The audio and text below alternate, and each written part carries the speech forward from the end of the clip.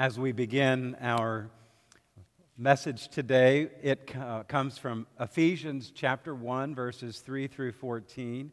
If you'd like to follow along in your Bibles, feel free to do so. This is one of Paul's epistles that if you turn in your Bibles and find the Gospels, just take a right turn and you'll find Galatians, Ephesians, Philippians, Colossians. So that's where it is in the New Testament.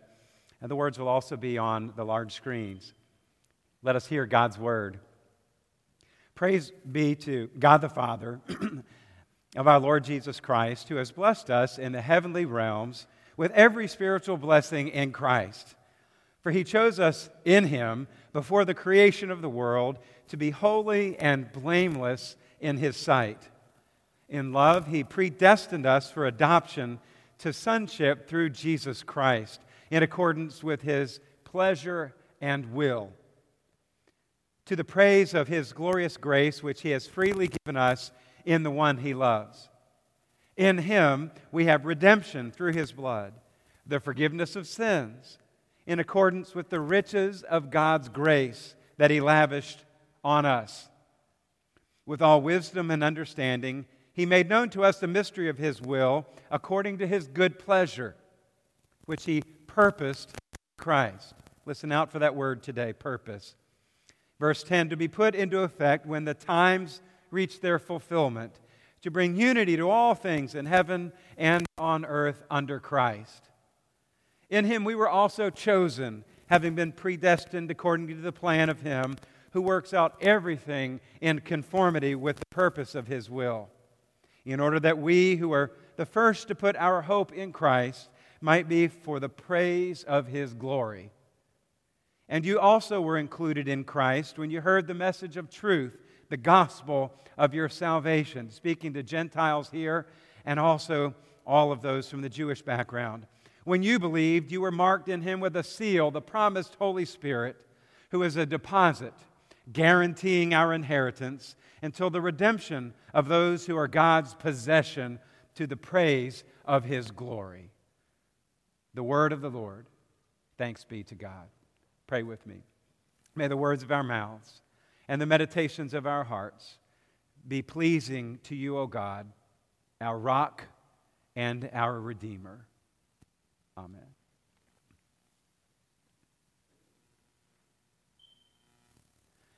The Apostle Paul says a whole lot here in this passage, a whole lot. Even people who are the most studious of the Bible would say this is a complicated passage to understand. The Apostle Peter himself talks about this when he says Paul's letters contain some things that are hard to understand. In 2 Peter 3:16. Hearing difficult readings and sayings reminds me of how difficult it must be to be a barista at Starbucks. They have to try to interpret all sorts of strange orders that we give them. HuffPost recently had an article that talked about some strange coffee orders at Starbucks. Here are a few. Venti half and half, 10 pumps vanilla, extra whip. Or Venti Ice Skinny Hazelnut Macchiato, sugar-free syrup, extra shot, light ice, no whip. There's more. Double Venti Frenchest Roast Cortado in a plastic cup, go figure, with extra whipped cream. And this is the one I like the best.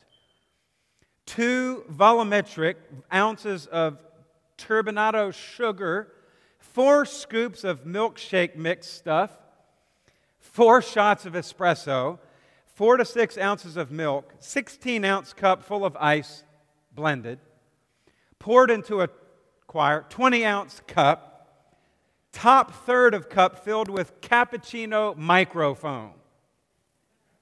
That's hard to understand. I take my hat off to my barista.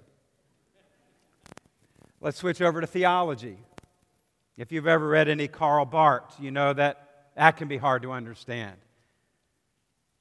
20th century theologian who wrote this famed commentary on Romans, and here's an excerpt. The meaning of the famous parallel, so-called, between Adam and Christ, which now follows, is not what the relationship between Adam and us is the expression of our true and original nature, so that we would have to recognize in Adam the fundamental truth of anthropology, to which the subsequent relationship between Christ and us would have to fit and adapt itself. He wrote that in 1919 when he was in his 30s and without an advanced degree in theology as pastor of a blue-collar church. Today's passage from Ephesians is hard to understand. It's 12 verses long and contains 276 words in the version we read. One commentator says that this passage contains virtually every topic in Christian theology. But in the original Greek, the whole thing is one sentence.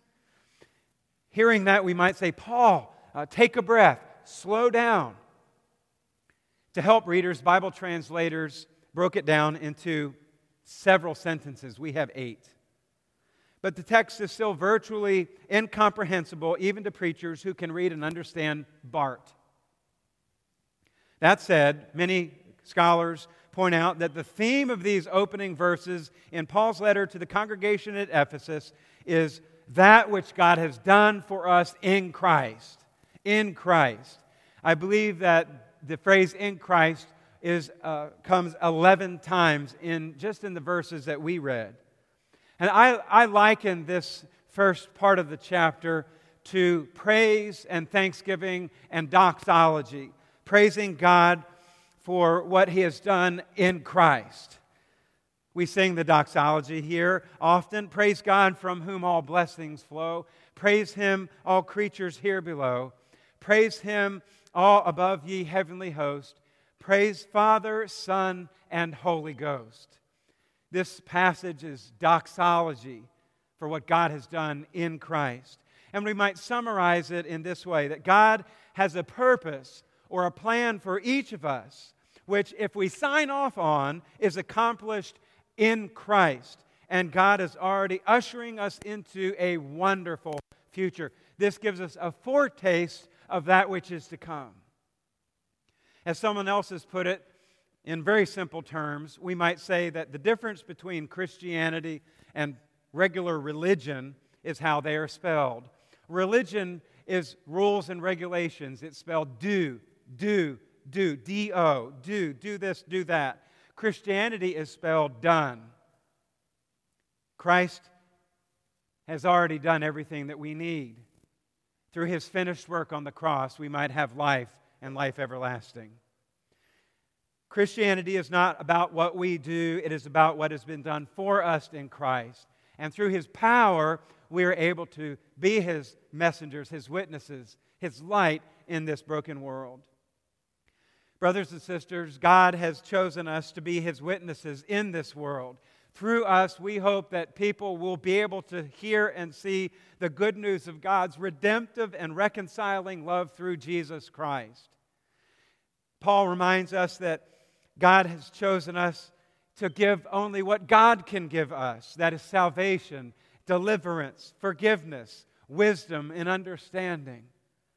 And we're reminded that God chose us that we are to be holy and blameless, meaning set apart and prepared to be living sacrifices, different in this world and within the world.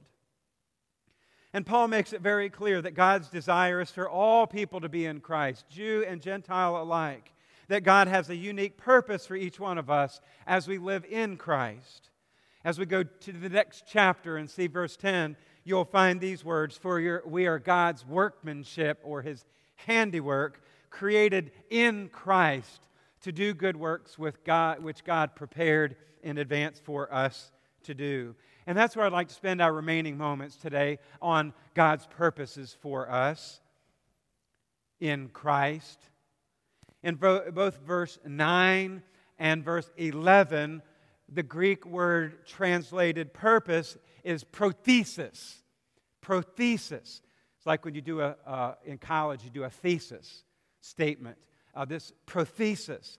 And it comes from a word, the root protithemi, which means to place before, to set forth a proposal, or to do something with intention. It's like setting the table for a meal. And every utensil has a purpose. Prothesis reminds us of God's purposes. It is used in the Greek translation of the Old Testament, which is called the Septuagint. And in this translation of the Septuagint, prothesis refers to the showbread, or the bread of the presence, that was placed in the tabernacle in view so those who entered could see it. The pictures on the screen are the table, and the loaves on the table are the loaves of showbread. In the Old Testament and in first century Jewish worship, the showbread comprised an offering to God. Leviticus 24, 5 through 9 describes how the priests of Aaron were commanded to bake 12 loaves of bread and to set them forth, or to place them on a gold table in the holy place, which is the room just outside of the most holy place in the tabernacle or the temple. The loaves are to be set in 2 rows of 6 with frankincense in each row.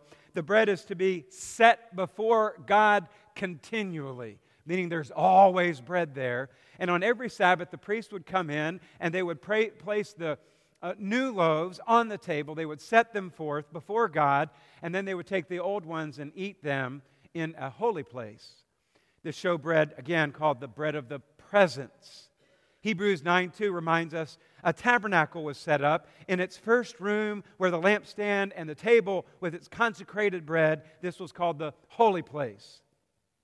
Just as the consecrated bread was set forth as an offering to God, God's plans and purposes are set forth for us. I think it's really neat how Paul picks up on this old language and uses it to talk about the purposes of God for the people then and for us today. And I'd like to suggest that God is setting a table for us as we begin this new decade of 2020. And it looks different for each of us. But there are some basics that apply to all. 2.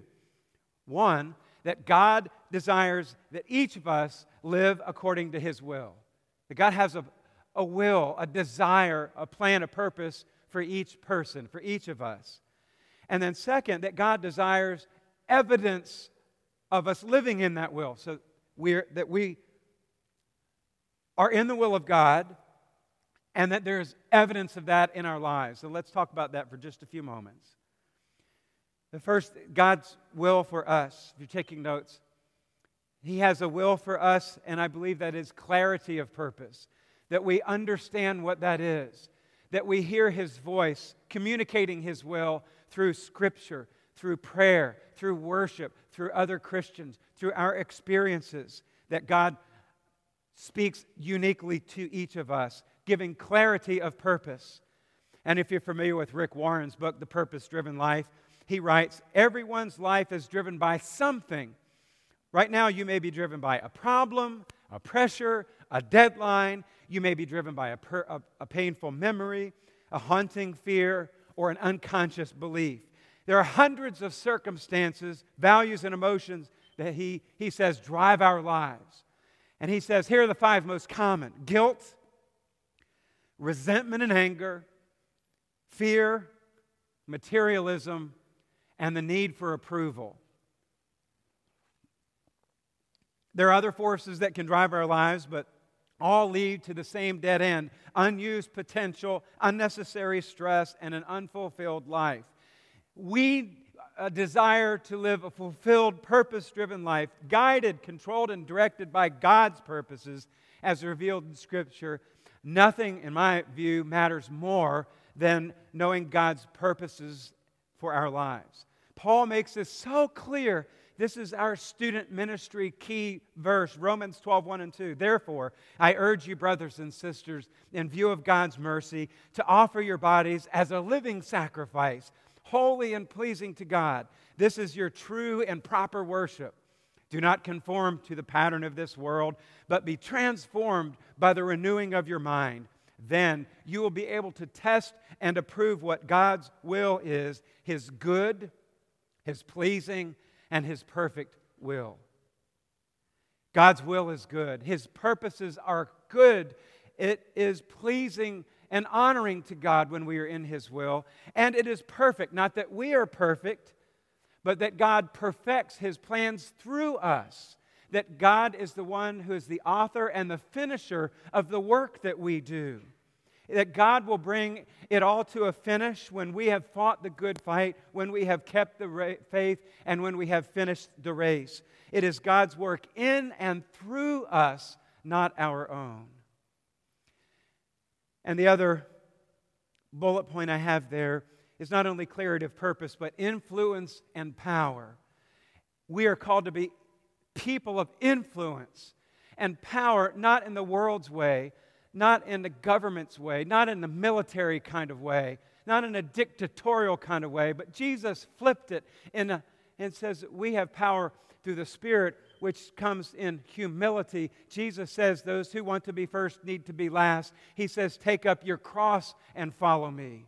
That power and influence come when we submit to Jesus out of humility and obedience. And in Acts 1:8 we hear these words, but you will receive my power when the Holy Spirit comes on you, and you will be my witnesses in Jerusalem and in all Judea and Samaria and to the ends of the earth. So there is clarity of purpose and influence and power as we live in God's will. And then here's the evidence. The evidence of God's will in our lives. And there's unity, evidence of unity, that we are part of God's family, that we seek to be a unified people, not uniform, all the same, but unified in the teachings of Jesus, just as the early church experienced in Acts chapter 2, this unity. They devoted themselves to the apostles' teaching and to the fellowship, to the breaking of bread and prayer. Everyone was filled with awe, and the many signs and wonders performed by the apostles. All the believers were together and had everything in common. They sold their property and possessions. They gave to anyone who have need. Each day they continued to meet together in the temple courts. They broke bread in their homes. They ate together with sincere hearts. They praised God and enjoyed the favor of all people. They were together in unity. Church, we must be together in unity as we seek to be God's people in this world today, that we might have the opportunity to show a positive understanding to the world of what it means to be a follower of Jesus Christ. And the other way I have there in your notes that God's will is evidenced in our lives is through His special blessing, His power, His presence, His anointing given to us as we read and hear God's Word, and we call this unction. Can you say unction? Unction. Unction. It's an old word. Melanie, Isabella, and I were in South Carolina after Christmas, and we attended worship with her mom and at the church where we got married and where Melanie grew up. And the pastor used this word unction, and my ears perked up. And I wrote it down, and I did some research on that when I got back. And unction is a word that means anointing. It comes from a Latin word, ungere, if I pronounce it right, which means to anoint someone with oil or ointment. In Bible times, it was used to refer to someone who was anointed into the ministry, the priesthood, and also when someone was anointed with oil for healing. It's difficult to describe, but you know it when you see it. In Acts chapter 2, the people heard Peter's sermon at Pentecost, and they came to a point where they had to do something. And verse 37 of chapter 2 says, they said, brothers and sisters, what shall we do? Meaning the Holy Spirit prompted them to take some kind of action. They were moved to a decision. When you hear the gospel And sometimes when it's for the first time, the Holy Spirit speaks and we are moved to a decision. Or maybe there's a call on your life. The Holy Spirit speaks and we're moved to a decision out of obedience. Luke tells us this same thing happened with the disciples on the road to Emmaus. And they said, were not our hearts burning within us while He talked with us on the road and opened the Scriptures to us?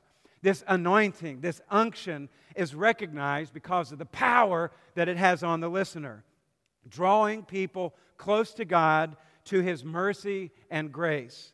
It's not a feeling. It's not an emotional high. It is the evidence of a fresh anointing of God's Spirit drawing us into Himself and calling us to His purposes. So at the beginning of this new year, I don't have a list for you. I don't want you to write down all the things that you need to do. Now, you may wish to do that, and that's fine. I believe that as you go through this year, the best way to begin is with a fresh anointing, being with God, centering your and my life on God, and His will and His vision and His purposes will come out of that being. It starts with God and prayer, and the Holy Spirit allows us then to do what He calls us to do.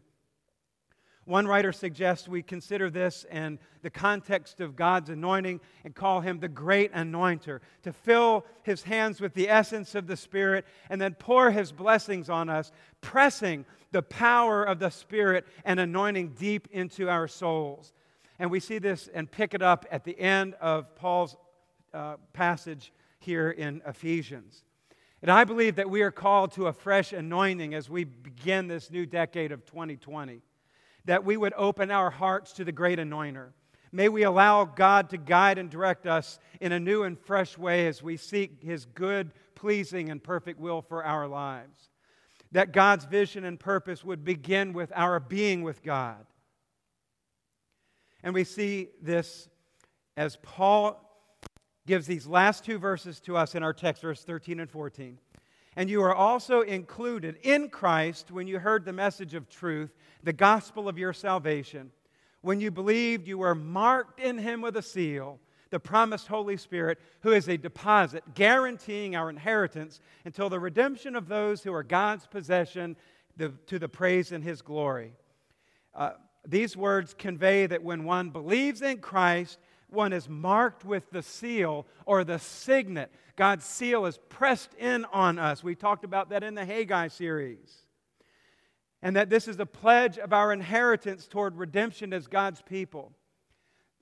The Message paraphrase says it this way, calling it the first installment of what's coming. A reminder that we'll get everything that God has planned for us.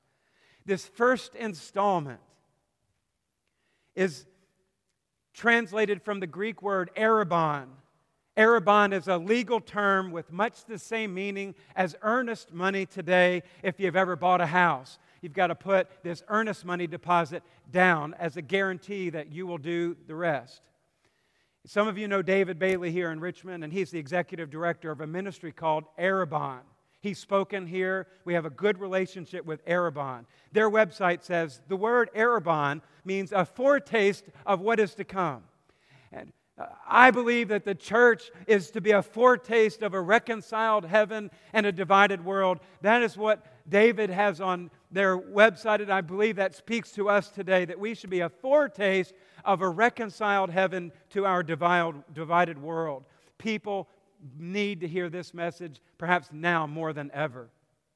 Earnest money is more than a guarantee. It's a partial payment that obligates the buyer and seller to complete the transaction. Paul here applies this common business terms to dealings with God and His people. The experience of faith that we have now, given by the presence of the Holy Spirit, Paul says, is indeed the earnest money, the first installment on what's coming. A reminder that we'll get everything that God has planned for us, as the Message puts it. Have you ever thought about your life now as the first installment? In effect, this passage is saying that the highest experience of peace and joy in Christ that can be known in this world is only a small taste of what we will experience someday. As the hymn writer says, blessed assurance, Jesus is mine. Oh, what a foretaste of glory divine. Heir of salvation, purchase of God, born in His Spirit, washed in His blood. This is my story. This is my song, praising my Savior all the day long. Oh, what a foretaste it is. And this meal that has been set before us today is a foretaste of the divine, glorious banquet that we will experience in glory. Our deacons will serve you in just a few moments. But we're reminded that Jesus met with His disciples the night that He was betrayed, the night before He was to die on the cross, and He took bread and blessed it and broke it, and He distributed it to them and said, "This is my body given for you. Take, eat, as often as you eat it, do this in remembrance of me." In the same way, He took the cup of wine and blessed it and poured it out, saying, "This is my blood shed for you for the remission of your sins and the sins of many. As often as you meet together, take and drink. This do in remembrance of me. For as often as you eat of this bread and drink of this cup, you proclaim the death of the Son of Man until He comes." Let's bow our heads. Lord Jesus, thank you for your presence. Thank you for your Holy Spirit that speaks to us and points us to you, to your divine mercy, grace, forgiveness. And in these moments, may we surrender ourselves to you. May we offer our confessions of sin, known and unknown. May we give you all the stuff from 2019 that we'd like to just forget, reminded that you are the God who remembers our sins, who forgives our sins, and remembers them no more. May we honor you as we enter into this sacred meal, that you would bless those who receive it, those who serve it, and all of us to your glory. In Jesus' name, amen.